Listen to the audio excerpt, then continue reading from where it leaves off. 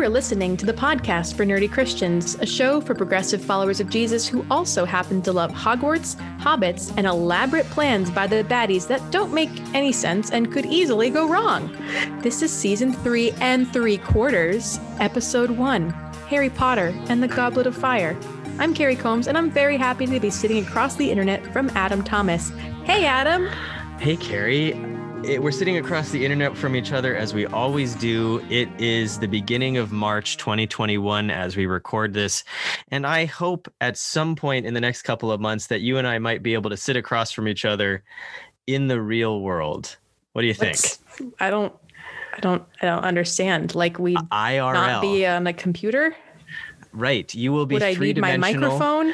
No, you won't need your microphone. You will be three-dimensional. You will have depth. What? Well, you do have depth because I mean I talk to you a lot, but I meant on the screen. Physical depth. Physical depth. You'd be able to potentially see the back of my head. Yeah. That's very scary because I haven't gotten a good haircut in a long time. But no one sees that. Everyone just sees the front these days. That's right. So this is Season 3 and 3/4. Yeah, see that? Nice title. See what we did there, because it's about Harry Potter. It's a whole thing. Why are we doing this mini season of 3 episodes? The reason is that Carrie and I, when we began the podcast for Nerdy Christians, committed to talk about all 7 Harry Potter books. Well, we didn't actually say that, but we established a pattern and a set of expectations. However, after doing Season 3 with The Prisoner of Azkaban, we realized that walking through like pretty much every chapter of every book doesn't necessarily provide a fodder for conversations that are theological or spiritual or interesting. So to anyone besides us, maybe. Yeah. So or even to us. So we decided to do what sitcoms do every once in a while, where they skip forward in time a couple of years, age up the characters, and when we begin Season 4, we are going to go slowly through Harry Potter and the Deathly Hallows, the last Harry Potter book. Yes. And so we decided to have Season 3 and 3/4, which is going to be 3 episodes long. And we are going to talk about each of Harry Potter's 4, 5, and 6 in those 3 episodes, just so that we can go from 3 to 7 and then get into 7 and be able to talk about it a little bit more in depth. How does that sound, Carrie? It sounds wonderful. And there is a lot of content in here. Actually, that's part of the problem. They're very long books and there's a lot going on. But as Adam pointed out in one of our conversations ahead of time, Goblet of Fire is kind of like 3 really elaborate, we call them set pieces. Yeah, it's actually 5. It's actually 5 because you have the Quidditch World Cup and the Yule Ball.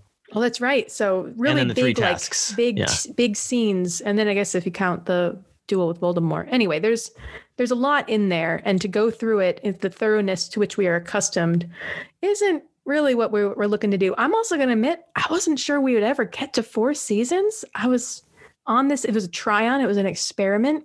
And I've loved doing the podcast, so I'm happy to keep going. And it will be exciting to keep our momentum and move forward with Season 4 and with the final book of the Harry Potter series. I'm looking forward to talking Goblet of Fire today. And would you like to lead us in with our scripture quote? Sure. Carrie won't let me do the nerd quote because I end up doing Dumbledore as Obi-Wan Kenobi by accident. A very good impression. And I think I would love that casting, but it's not possible. Our scripture quotation today comes from Paul's letter to the Galatians, chapter 5. By contrast, the fruit of the Spirit is love, joy, peace, patience, kindness, generosity, faithfulness, gentleness, and self-control. There is no law against such things, and those who belong to Christ Jesus have crucified the flesh with its passions and desires. If we live by the Spirit, let us also be guided by the Spirit. Let us not become conceited, competing against one another, envying one another. And our quotation from Nerd Canon is in the final chapter of Harry Potter and the Goblet of Fire, called The Beginning, from Dumbledore. He says, "Remember, if the time should come when you have to make a choice between what is right and what is easy, remember what happened to a boy who was good and kind and brave because he strayed across the path of Lord Voldemort. remember Cedric Diggory.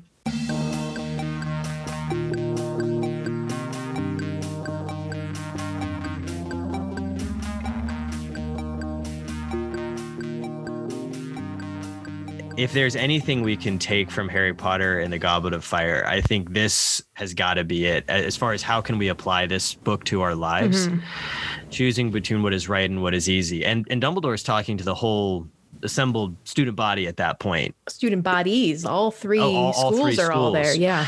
Right. Before we get into that, though, why don't we just do a very quick rundown of the plot of Harry Potter and the Goblet of Fire. Okay. As we mentioned before, we have, and this is the downfall of the movie Harry Potter and the Goblet of Fire. The book is so long that basically the movie just goes from set piece to set piece with no interstitial material whatsoever. It's just bam, bam, bam, bam. Like they hard cut between the tasks pretty much in the movie. So Harry Potter and the Goblet of Fire begins with Harry pining for his friends. It begins with Voldemort, blah, blah, baby Voldemort, basically. But Harry is pining for his friends.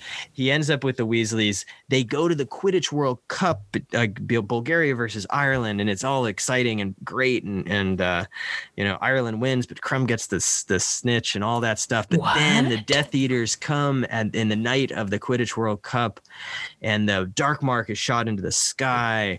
Oh, they end up at school. doing my own sound effects here. This is great. They get back to school and there's no Quidditch. What? No Quidditch. Oh, no Quidditch. What a shame. But there's something even better than Quidditch. It's the Triwizard Tournament.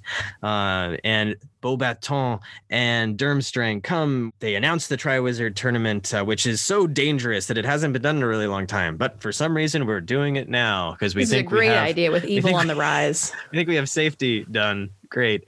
All right. But there's an age limit now. That's how they decide that this is all going to be safe. A champion from each school. We have Fleur Delacour from Beauxbaton. We have Victor Krum from Durmstrang. We have Cedric Diggory, Edward Cullen himself. No, I can't reject that casting choice. But he is a Hufflepuff, and for once, Hufflepuff House gets all the glory. Except that then, of course, Harry Potter has his name drawn from the Goblet of Fire, which makes pretty much everybody mad at him, except I think Hermione. And even Dumbledore attacks. Oh, wait, that's the movie. That's in the movie. Book, he says gently, no. Yeah. Harry, did you put your name in the Goblet of Fire? And Harry says no, and that's the end of it. Yeah, Dumbledore believes Harry Potter. Anyway, so the whole school is turned against Harry Potter. He starts the tasks. Ron specifically is really mad at him. They have the first task. It is to steal the golden egg from the dragons. Harry gets the hardest dragon. Of course. It all goes well. He flies, and he's a great flyer, of course. And at the end of that, Ron basically is like, I reckon that maybe you didn't put your name in the Goblet of Fire because that was really dangerous, and I don't think you're that much of a glory hog. So they're okay again. Finally caught on, have you? Oh gosh, they're so snippy in this book. Yeah, they're so snippy. They have the golden egg, and the egg is their clue to the next task. But wait, in between, we have the Yule Ball, this scary prom. At the end, at Christmas. Harry would rather go up against another Hungarian horntail than have to find a date, which is an excellent song by Harry and the Potters. If you're not into Wizard Rock, you should look them up. Good to know. Of course, Ron thinks that Hermione is going to be there in his back pocket as a date, which is just so typical of Ron. Of course, she has a date. It's Victor Krum. I actually really like the Yule Ball scene in the movie. Yeah, it's quite lovely. I think that Emma Watson does a great job playing Hermione in that moment. Especially, I think also at the end when she and Ron have a fight because Ron's all like, oh, you're fraternizing with the enemy. I'm jealous, but I can't admit it because I'm a man. And she, at least in the movie, screams at him and then just falls down on the stairs crying and pulls off her high heels. And as a person who's had to wear high heels, I find that deeply relatable. Yeah. It's the end of the night, emotions are running high, you're tired, and your feet are hurting. the Harry and Ron end up going to the Yule Ball with the Patil twins. Neville Longbottom goes with Ginny. Oh, isn't that sweet? Because also Harry thought he'd have her in his back pocket. Well, he was trying to ask Cho the whole time, but Cedric got to her first. Boo. And then he's like, "Hey, Ginny, you're." With Hermione, Ron says, "You're a girl." Well spotted. Is that in the again? I'm having trouble linking. I think that's pulling the actually book in the book too. I think that's in the book. Emma Watson delivers it perfectly. Yeah. So this, of course, this podcast is becoming an Emma Watson fan club. Wasn't it always? Let's me. Press on. The Yule Ball happens. There's some stuff with Hagrid and Madame Maxine that's not all that important. We then get to the second task, and Harry still hasn't figured out the egg, nor has he really asked anybody for help or even accepted the help that Cedric gave him. But finally he does. He gets in the bath with a really kind of sketchy Moaning Myrtle. And opens the egg, and it gives him the clue about the merfolk, which still takes a long time to figure out. So they do the second task. He is noble and rescues more people than he's supposed to. And during this whole time, I haven't even mentioned Mad Eye Moody yet because I'm doing this. There's too many other things. I'm doing the this. Set pieces. I'm doing this summary off the top of my head. Mad Eye Moody is the new Defense Against the Dark Arts teacher. Well-known dark wizard catcher. Yes. Or is he? Yeah. This is the first book. I think we have the word horror as well. I think so as well. We've invented some more wizarding language.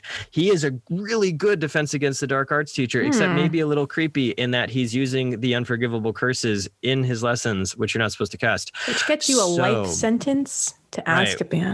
It's a pretty big deal. But he ends up sort of behind the scenes helping Harry Potter, steering him, guiding him, pushing him along in the tasks, just enough so that Harry survives the task, but not enough for the reader to realize what Moody's doing. Hold on to that for a minute, because we move on. Again, it's all set pieces. We move on to the third task. A couple of months have gone by, and I don't remember what happens in that intervening time, except Rita Skeeter's a pain. Oh, Rita Skeeter, yeah, she's in this too. Harry's got. I don't remember. I listened to this book recently, and I don't remember. Anyway, we get to the third task. A big maze, a shrub hedge maze has grown up on the Quidditch pitch, or it's near the. Is it on the Quidditch pitch? Whatever. It's on the Quidditch pitch, and Cedric and Harry are livid. Yeah, they're real mad about that. So they are sent off into the Quidditch pitch hedge maze to find the Triwizard Cup. They grab the cup at the same time because they want the Hogwarts champions to be champions together. Yeah. And the cup is a portkey. By the way, portkeys are a thing. There was one in a boot at the beginning of the book. It's all loaded in the front. If you didn't read any other books, you won't miss any foreshadowing. But if you read just this one, well, none of it will make sense. But you'll know about portkeys and Aurors. Right. Yep. It's all right there. They end up in the graveyard in Little Hangleton, right? Yep. That Harry's been dreaming about. Oh, gosh. Has he been dreaming about it yet? Yeah, at the beginning. Yeah, he's got that connection with Voldemort. And Wormtail is there, the servant of Lord Voldemort. And he kills Cedric just bam. Kill the spare. Bam, right off the bat. Ouch. Sorry, Cedric. Good thing you're a vampire and it's not actually going to... No! He couldn't be out during the daytime because he'd sparkle. Oh, I guess too much. Scotland's very that's cloudy. There you go. Right? It is cloudy. It's all coming together. Anyway, they bring back Lord Voldemort using Harry's blood, and then they're going to fight. Hand. And yes, Wormtail cuts his hand off. They're gonna fight, but it's the twin cores and the wands, and they shoot them at each other, and this crazy thing happens, Priori Incantatem, which we never really exactly figure out, and it doesn't really ever happen again. And it's important to forget about it because so many other problems would have been solved if they would just cast Priori Incantatem on other people's wands. What? Yeah, think about it. Like Sirius's? Yeah. Dang. Yeah, so then but Harry gets to see apparitions of his parents and Cedric, and they help him escape from Voldemort. He grabs the portkey again, and somehow it's a return trip portkey. Yep. Again, let's let it go. Let it go. But he gets back, and Mad-Eye Moody is there, and he comforts him, and he brings him back to his office. But what? It's not actually Mad-Eye Moody. Oh my it's gosh. Doctor Who. Oh my gosh. And that flask he's been drinking the whole time, which, as Harry says in the movie, I don't think it's pumpkin juice. No, Harry, it is not pumpkin juice. It's polyjuice potion. Polyjuice potion. Anyway, Doctor Who, also known as Barty Crouch Jr., who is another one of Voldemort's Death Eaters, is actually Mad-Eye Moody, and Mad-Eye Moody is in the trunk, and everything is going wrong until he forgets to look in his faux glass, and all of the teachers burst into the room and stun him and give him Veritaserum, and they learn all of the truth that he was sent to in this convoluted plot to get Harry to the end of the Triwizard Tournament so that he could go to the graveyard. I don't know why it couldn't have happened earlier in the year, but that's okay. You could have just handed him like a wand, like a piece of parchment during their lessons, and bam, he's gone. I think we should probably just, again, hand wave that stuff away. Would you call this scene a Death Eater download? What? Ooh. Like a Dumbledore download, except it's with the Death Eater. Okay, yeah, we got that. You. But Death Eater download, yeah. I think he downloads the whole plot. It's a forced Death Eater download, and everything is good again, except Voldemort is back, and but nobody believes anybody except for the people at the school. And good news though for Harry, with the death of Cedric, Cho is now single. See our next episode on the fifth book. There it is. And that is Harry Potter and the Goblet of Fire. I think I took way too long doing that plot of that book, okay. But hopefully, I don't know. I'm going to make the sound of this book flipping the pages into my microphone. It's a long 700 book. And something, 734 pages. And okay, so even if it only took me 10 minutes to go through the whole plot, that's not too bad. All right, lay it on me, Carrie. What are we going to talk about? Wow. There's a lot here, especially after Prisoner of Azkaban, which was kind of like a normal length, like young adult or late child book. This is like where they changed it, and it noticeably does get darker. The film gets darker. I know there's people who have taken like every frame of all the movies and cut them down to 1 second. No, every second of the movie, and made them 1 pixel wide and squished them together so you can see the color palettes. And the first two are bright and golden. And it's Christopher Columbus directing it. Third one gets a little darker because Alfonso Cuarón is, a very different director. And then you get the fourth one where things start to get very dark. You have these dream sequences where Harry is, again, fearing for his life, feeling like some kind of evil is growing. His scar starts to hurt again. That's what starts off his section of the book, is he writes to Sirius saying, hey, my scar hurts. And then it happens again throughout the course of the book. His scar is tingling. Leads people to think he's kind of off his rocker because somehow Rita Skeeter finds out about it. And overall, you get this sense of like impending doom. And I don't know about you, but when I read this book the first time and every time since, which is a lot, I get to the point where Voldemort, little gross baby Voldemort, is in the cauldron with the bone of the father and the blood of the servant, or blood of the enemy and the flesh of the servant. And Harry's praying like, please have let it drown. Please have let it drown. Please let it drown. And of course, every time I read it, Voldemort comes up from the cauldron, is clothed in a robe, and steps out and receives his wand from Wormtail, and then wreaks havoc on the world for the next 3 years. And I think in this book, you start to see the lines being drawn in a way that is a lot more clear the more you move on with the book. So you see at the end, it literally has Draco Malfoy saying like, you'll be next. I mean, he's postured before, but this is when you see that his father was one of the circle around Voldemort welcoming him back.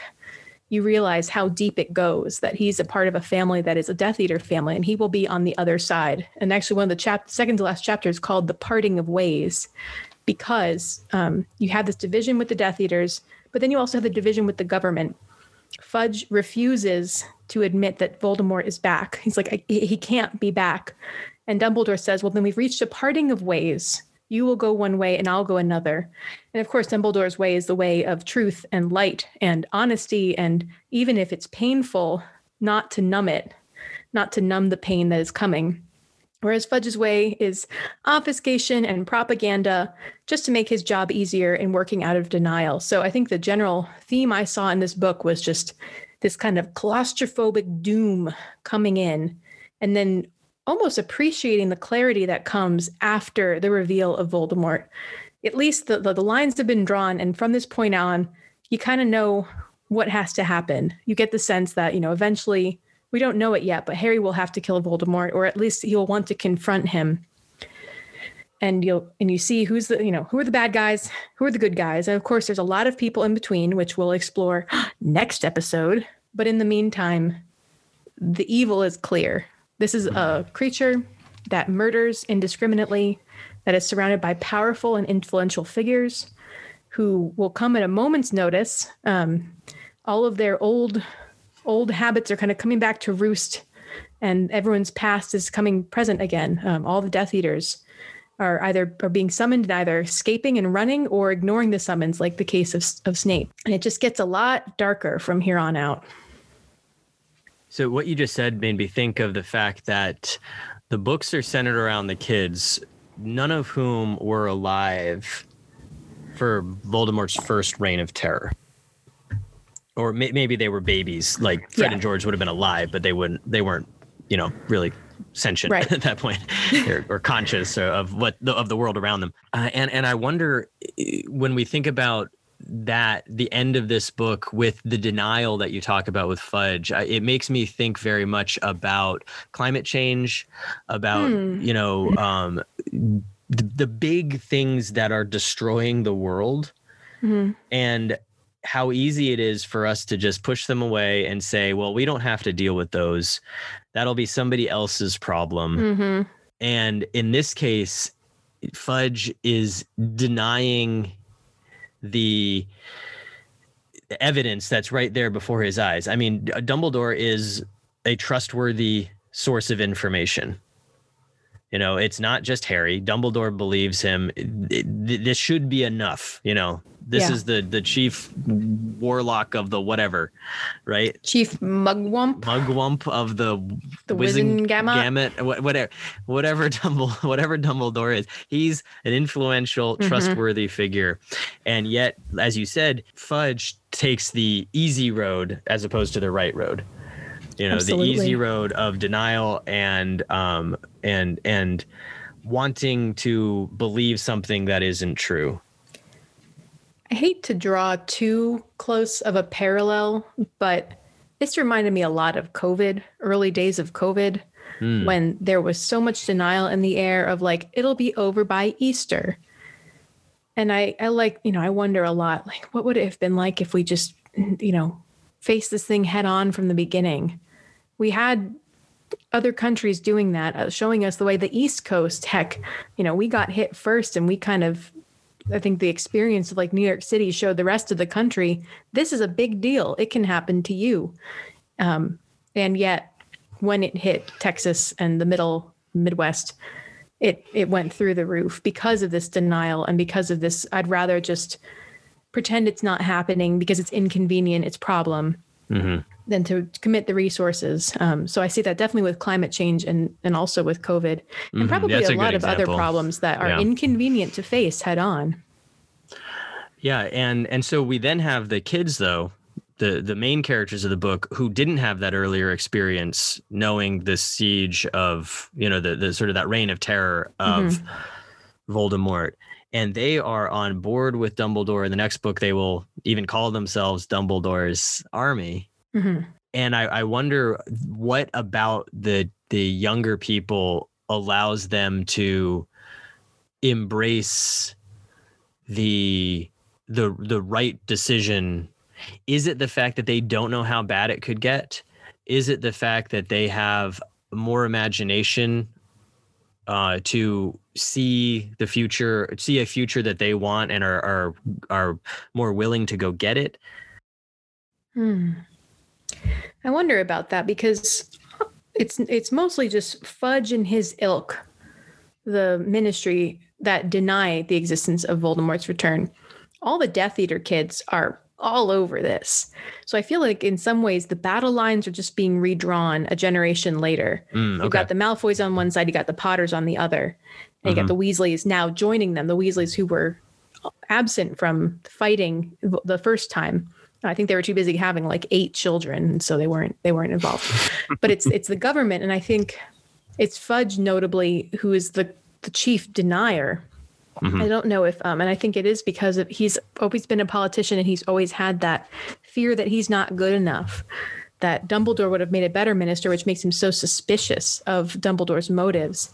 And then when he gets replaced with Scrimgeour, when it's abundantly clear at the end of book 5 that like, yeah, he's back because he's in the ministry murdering people. When you get Scrimgeour, you're able to see what the government response could look like if they were on board and not full of denial. So I don't know what the minister was like in Voldemort's first reign of power, if they, probably there was a lot of cozying up to those in power on the Death Eaters too. So I wonder about that.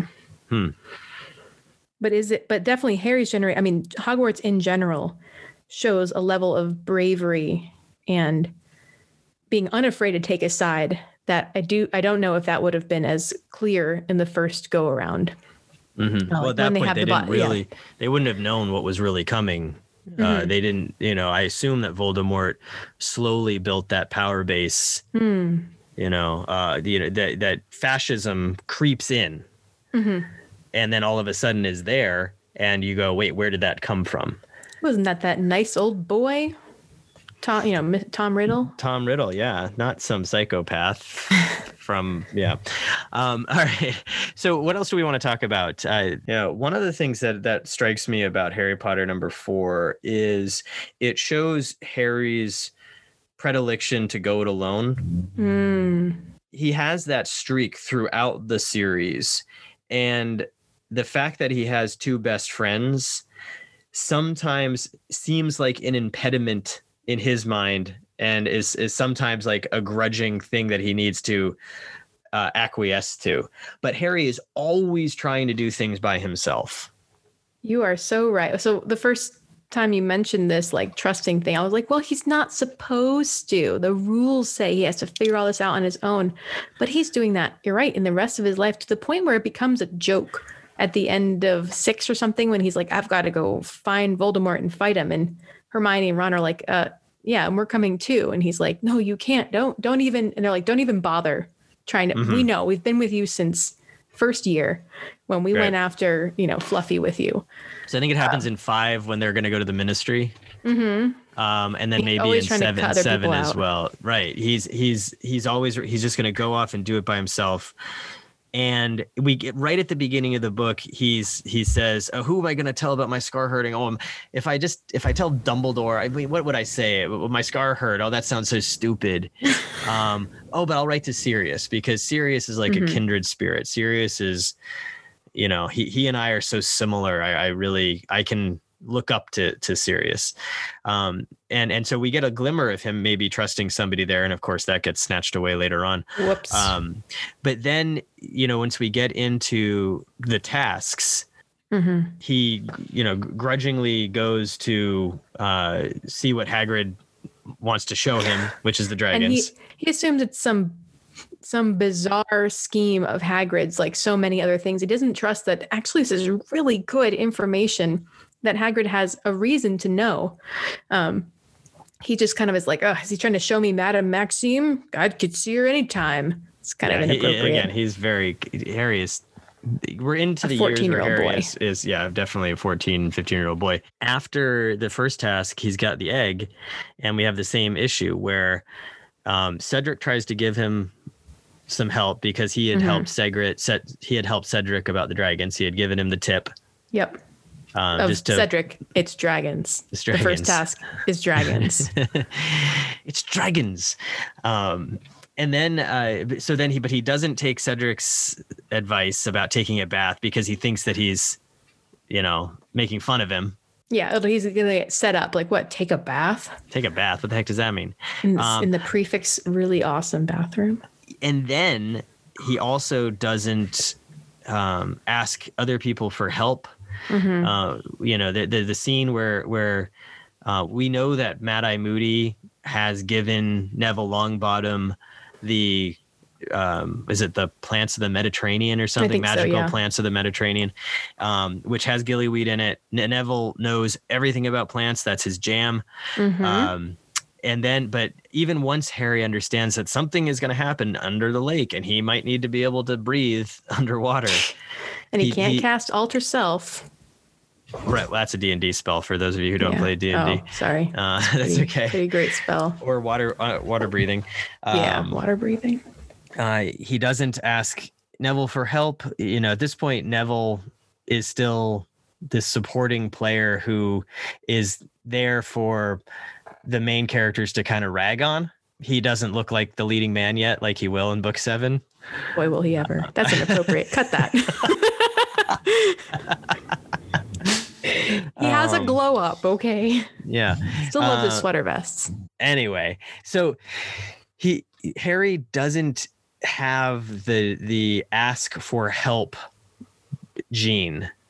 He that is something he needs to learn, and every single book he needs to learn it, and he never really learns it. It's like, I think in 7 he starts, like, he really does rely on mostly Hermione, the team, to figure this out. But you're right. It's part of his hero mentality of, not only do I have to go it alone because it's too dangerous for anyone else, but I have to then, if these people are along with me, I have to spend energy and thought protecting them. That's like even harder. So like, jumping ahead to book 5, when they go to the Ministry, okay, Ron and Hermione are coming fine. Oh, but Ginny and Neville and Luna want to come. And then I have to protect all of those people. And it's almost like any person that gets injured alongside him, it's his personal fault. It's his responsibility somehow, because he has this hero mentality. And part of that is because the books are named after him, but it's also the character. He takes on the weight of the world and is unwilling to share it with other people. I think that the reader learns the lesson that trusting other people and sharing loads is really important, because we see the heroism of the other characters, but it's something that Harry has to kind of learn over and over again. And in this book specifically, he just gets stripped down to his own, just to being himself in a graveyard, right? Remember, kill the spare. Cedric, who is way better at magic than Harry, is gone in an instant. And he's alone in the graveyard, and he gets his butt kicked. The only way he gets out is because of a Deus Ex Machina that allows him to grab onto something to transport him out of there. But he wasn't gonna win. Like, if he actually fought them, he wasn't gonna win. He was Voldemort's plaything. He was, spinning it out to make a point, to get his followers to laugh, to show how important he was. He was using Harry so much, literally bending his spine over like a puppet.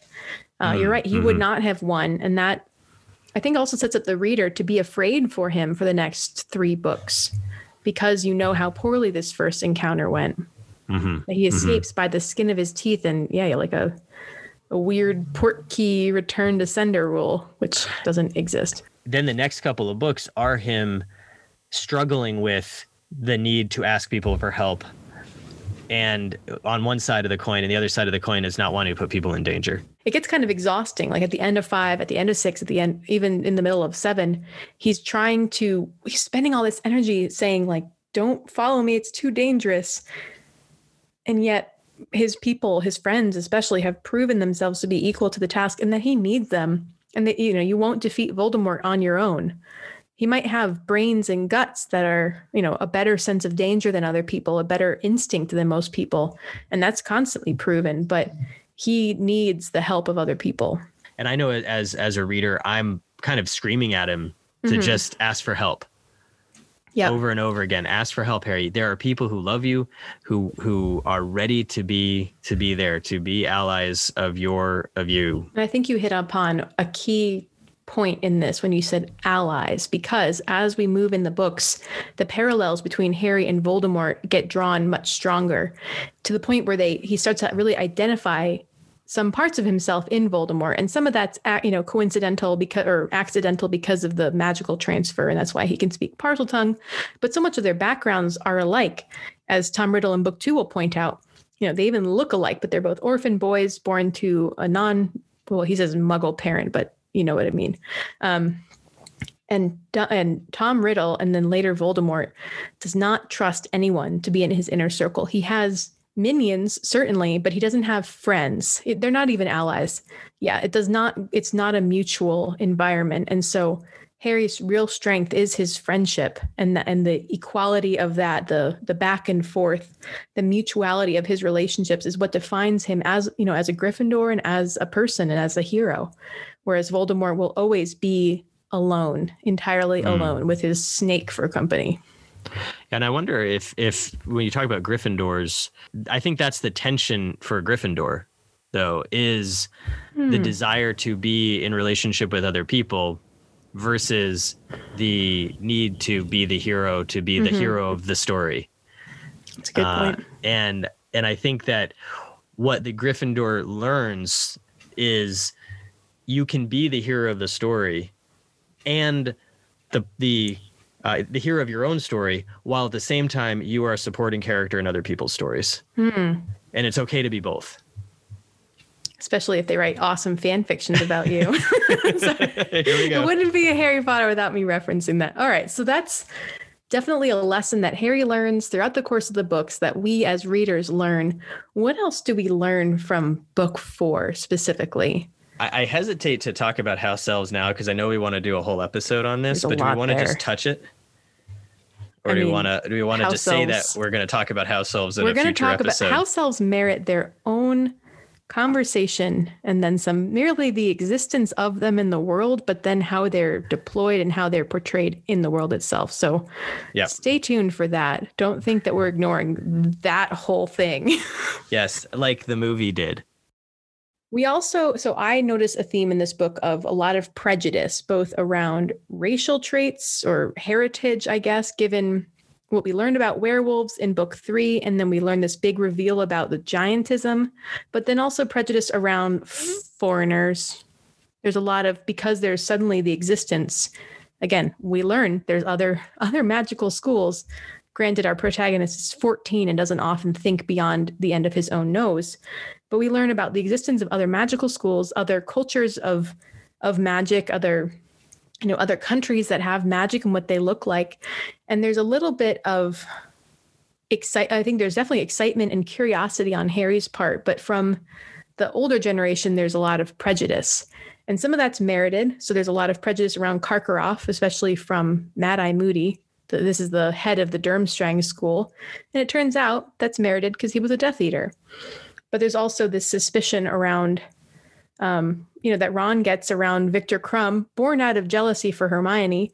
But he wants to call him the enemy. And suddenly the Triwizard Tournament goes from, an exercise in international magical cooperation into a cutthroat competition. And I see that kind of emerging, as Dumbledore says in his closing speech, our habits of language are nothing if the purposes of our hearts are united, or something like that.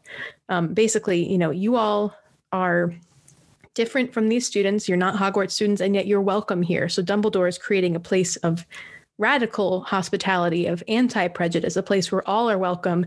Werewolves, half giants, house elves who are freed, house elves who are still enslaved, all of them are welcome. People from far away and people from near are welcome at Hogwarts. And he's going to try to create a place where he knows that we need to band together in order to fight this great evil that's growing. Mm-hmm. Yeah, and remember that when we get to book 5, because when we talk about what happens in Hogwarts in book 5, it's basically the antithesis of what you just said. Oh boy, yeah. Not looking forward to rereading that one. You made a point earlier about Harry looking past his nose. One of the challenges with the Harry Potter books is that they are written with a very specific, limited third-person perspective. Yeah. Everything beyond just the opening chapters of a couple of books comes from Harry's perspective, including all of the Voldemort stuff, which tends to be kind of dreams in Harry's mind. or memories of another person. Yeah. Or they're actually looking at a memory in the pensive in the next book. The fact that we are only in Harry's mind, the later books grow what Harry's perspective is. And that happens too, as we get older, our perspective grows. And the question then becomes, how do we respond to a shift in worldview? Are we going to see a larger perspective as a threat, something that we want to shrink away from and say, no, I need to stay in my bubble where I understand everything and everything makes sense? Or do we see that wider perspective and say, wow, this is really interesting and I can't wait to learn more about that thing? It's the difference between a posture of curiosity and a posture of fear. And curiosity is a wonderful antidote for fear. When we're upset about something, oftentimes it's because we don't understand that thing, or we're afraid of that. And then we get afraid of it because we don't understand it.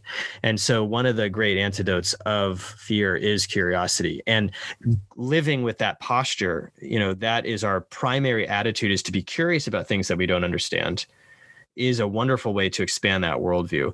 And the Harry Potter books keep growing and growing as the characters get older and we see more and more of the world. And the question is, are we going to be afraid of that, or are we going to be curious about it? I think we'll definitely need to touch on that in the next book with Umbridge, who is primarily motivated out of fear. But in the meantime, the difference between curiosity, I'm thinking of the antidote of Umbridge is Mr. Weasley.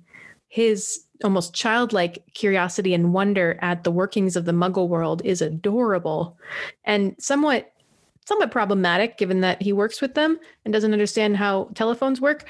But we see this at the World Cup. The wizards who are embracing the Muggle way, the Muggle world, and those who are just kind of saying, not that they're afraid of the Muggle world. I think they're afraid of feeling incompetent. So there is fear there, who just decide to be wizards doing wizard stuff instead of trying to go incognito, as they say. So you've got the wizards who are doing their best, like Archie in his nightgown. He's like, I bought this in a Muggle shop. Muggles wear them. Muggle women wear nightgowns, Archie. At night. Not the men. They wear these, shorts and pants. But he's trying, okay? He's trying his best and doing it kind of poorly. Whereas you have some of the wizards who are like, making a fire by hand is too hard. I would feel stupid and bad. I'll just use my wand and make the sparks 20 feet in the air in purple. Or have a three-tiered, 3-story silk palace with peacocks outside. There's not an attempt to be curious about what it might be like to be a Muggle. Instead, there's just like, nope, this is our space. And it almost like a kind of colonizer mentality of like, I'm going to bring my ways to wherever I go because they are superior and you are all, stupid.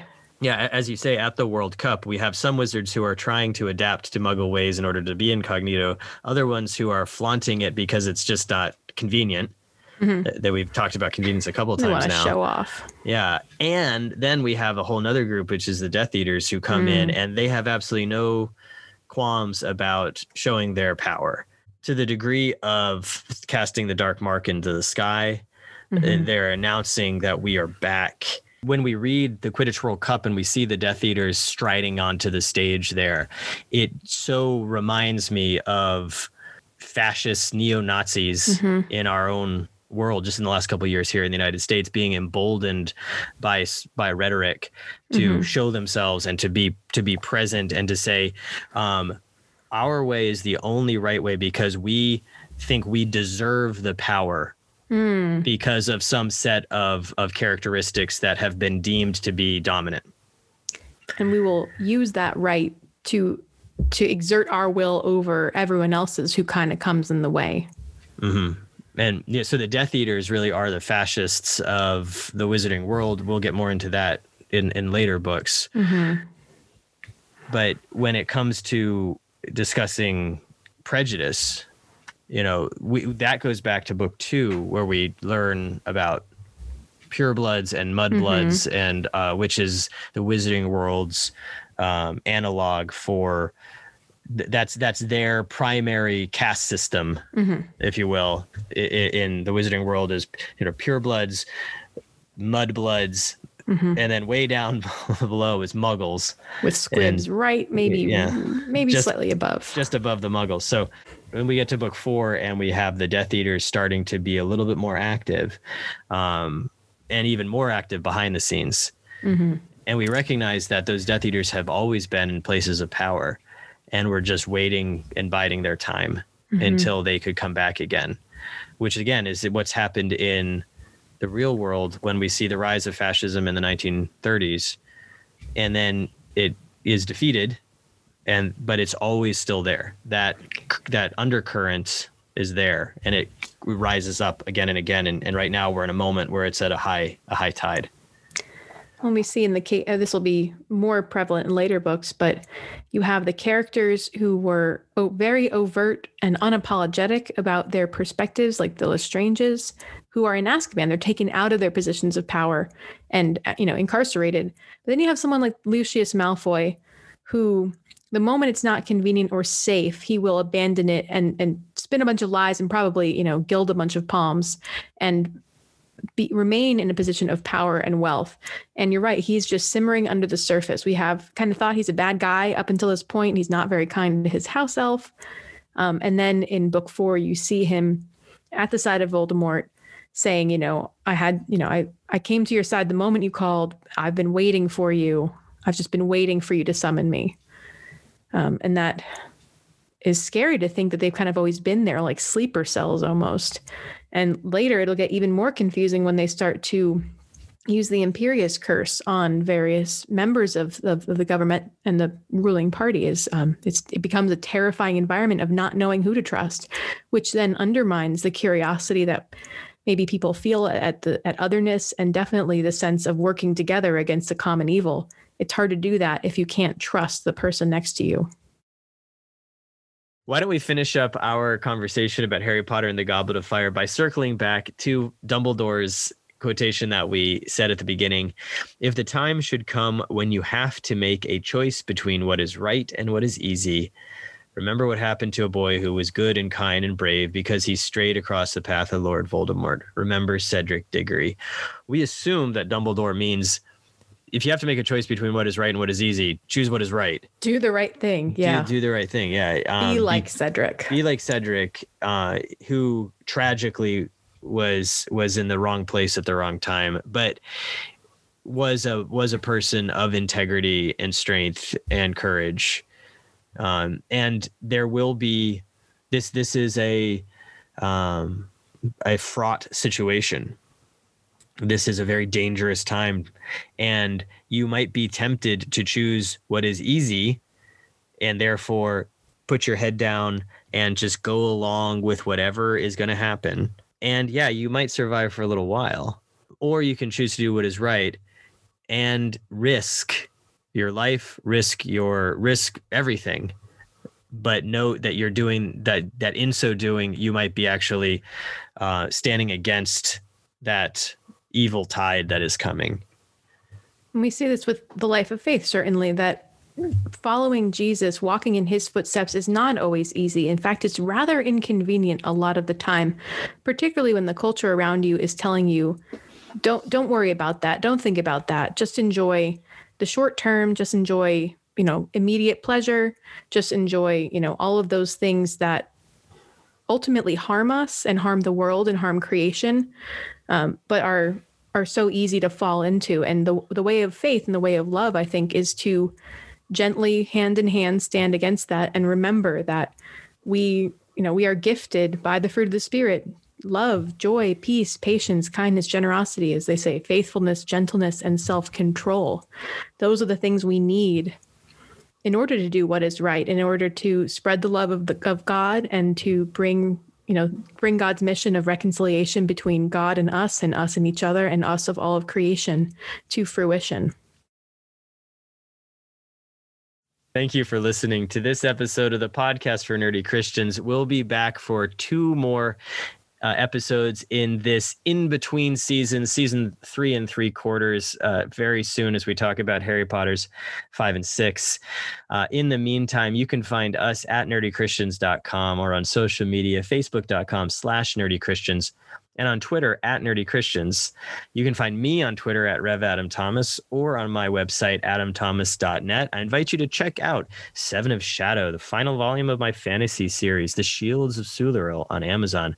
And you can always find both Carrie and me right here on the next episode of the podcast for Nerdy Christians. And now, beloved ones, the evil one's gift for spreading discord and enmity is very great. We can fight it only by showing an equally strong bond of friendship and trust. Differences of habit and language are nothing at all if our aims are identical and our hearts are open. We are facing dark and difficult times, and I pray that when the time comes between making a choice between what is right and what is easy, we remember those who came before us who were good and kind and brave, and have the courage to follow in their path. United in the love of Christ, we pray. Amen.